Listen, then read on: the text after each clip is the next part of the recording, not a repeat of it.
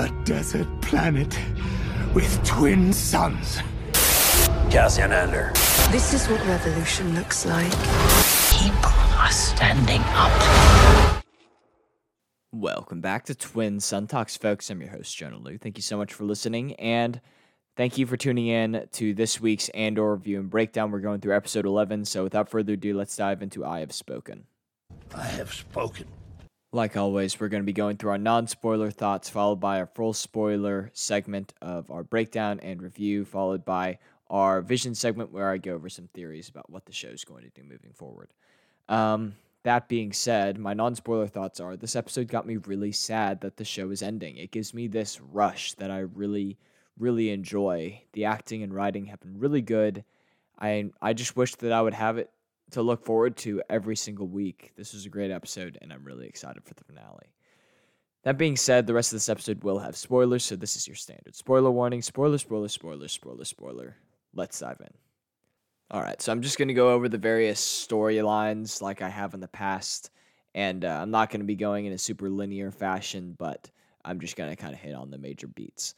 Mon Mothma, we see Mon starting to break down. She's crying or on the verge of tears. Her daughter is very interested and invested in Chandrilan customs, which Mon views as ineffective and outdated, as we hear with her conversation with Vel. But this also means that her daughter would probably be okay with the idea of getting married off at a young age, and Mon is grappling with her parental instincts versus her commitment to the rebellion, because as we know, she's in deep financial problems, which is interesting because up until this point, we haven't seen that side of the rebellion all that much, but this is like a very almost white-collar issue that she's having, where she's been moving funds around for rebellious activity, and she's about to get in trouble for it. And it's a different sort of fight. And I think that it's really interesting that we've gotten to see that from Mon.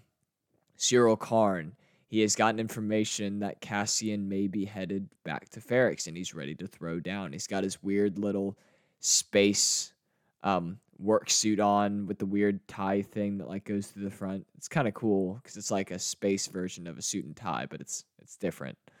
But he's ready to throw down. He's got his mom's credit card and he's going for it.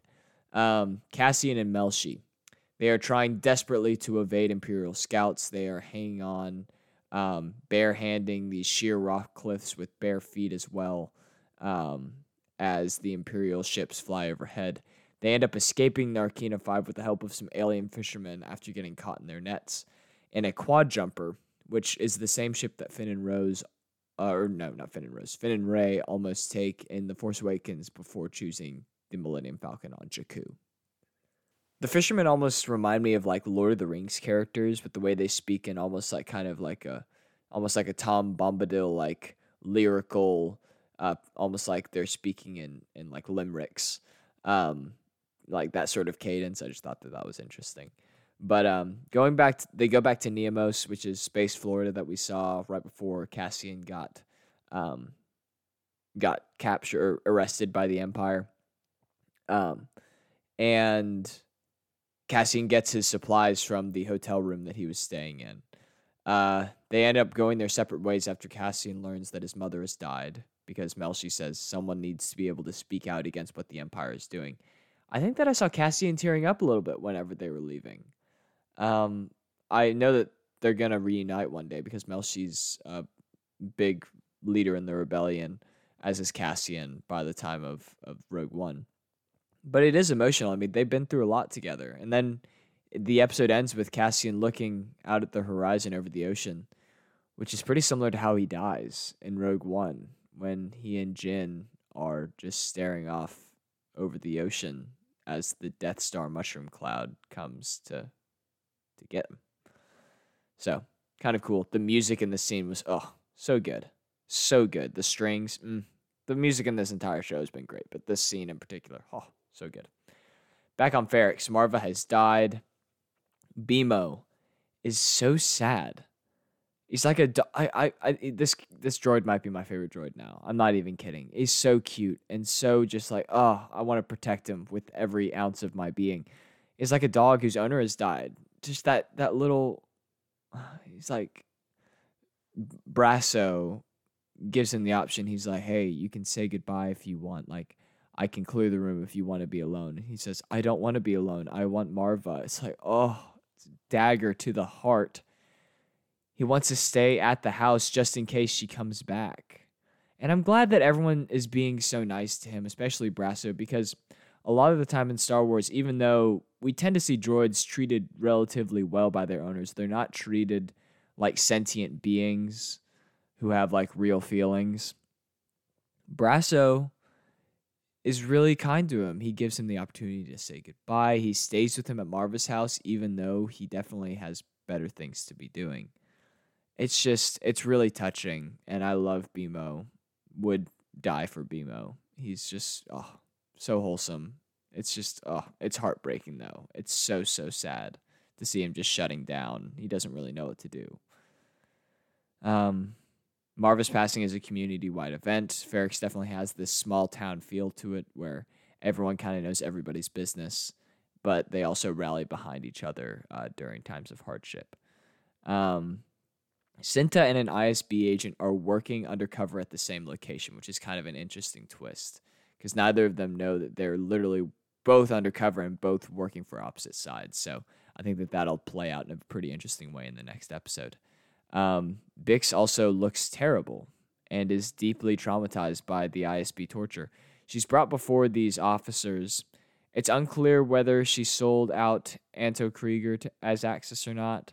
It seemed like she was going to do so, but unclear. If that's the case, then Luthen will be off the hook once they capture Krieger. But who's to say? It's also unclear if they ever hung Pack, because they said that they were going to, or if they ever hanged Pack. I figured that they would have shown that, but also he wasn't a huge character, so who knows. Moving on to Luthen. He is by far my favorite character in this show. Before we go to him and his like personal storyline, Clea and Vel have an awkward, tense interaction in the gallery when Luthen is away, and Vel isn't being discreet about it, and she's essentially saying like, "Hey, like, what have you done to Clea?" And she's like, I do this every day. Like I don't get to rest. My life is constant stress. Essentially, it's kind of similar to what Luthen said to Lonnie in the last episode. But all that to say, Luthen goes back to see Saw Gerrera.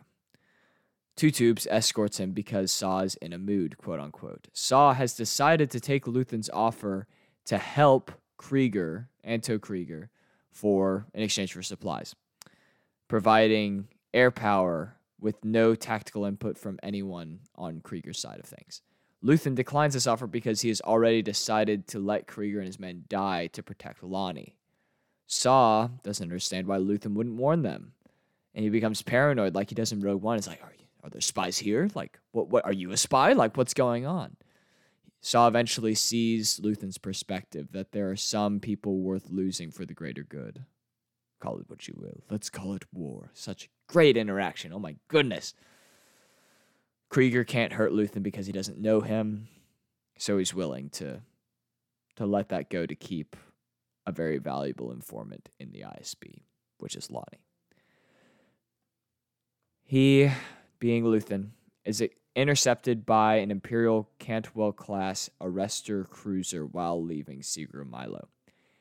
His ship is awesome. The projectile weapons that are like not energy-based, that tear apart the little satellite dish, awesome, genius, scary, effective. It's awesome.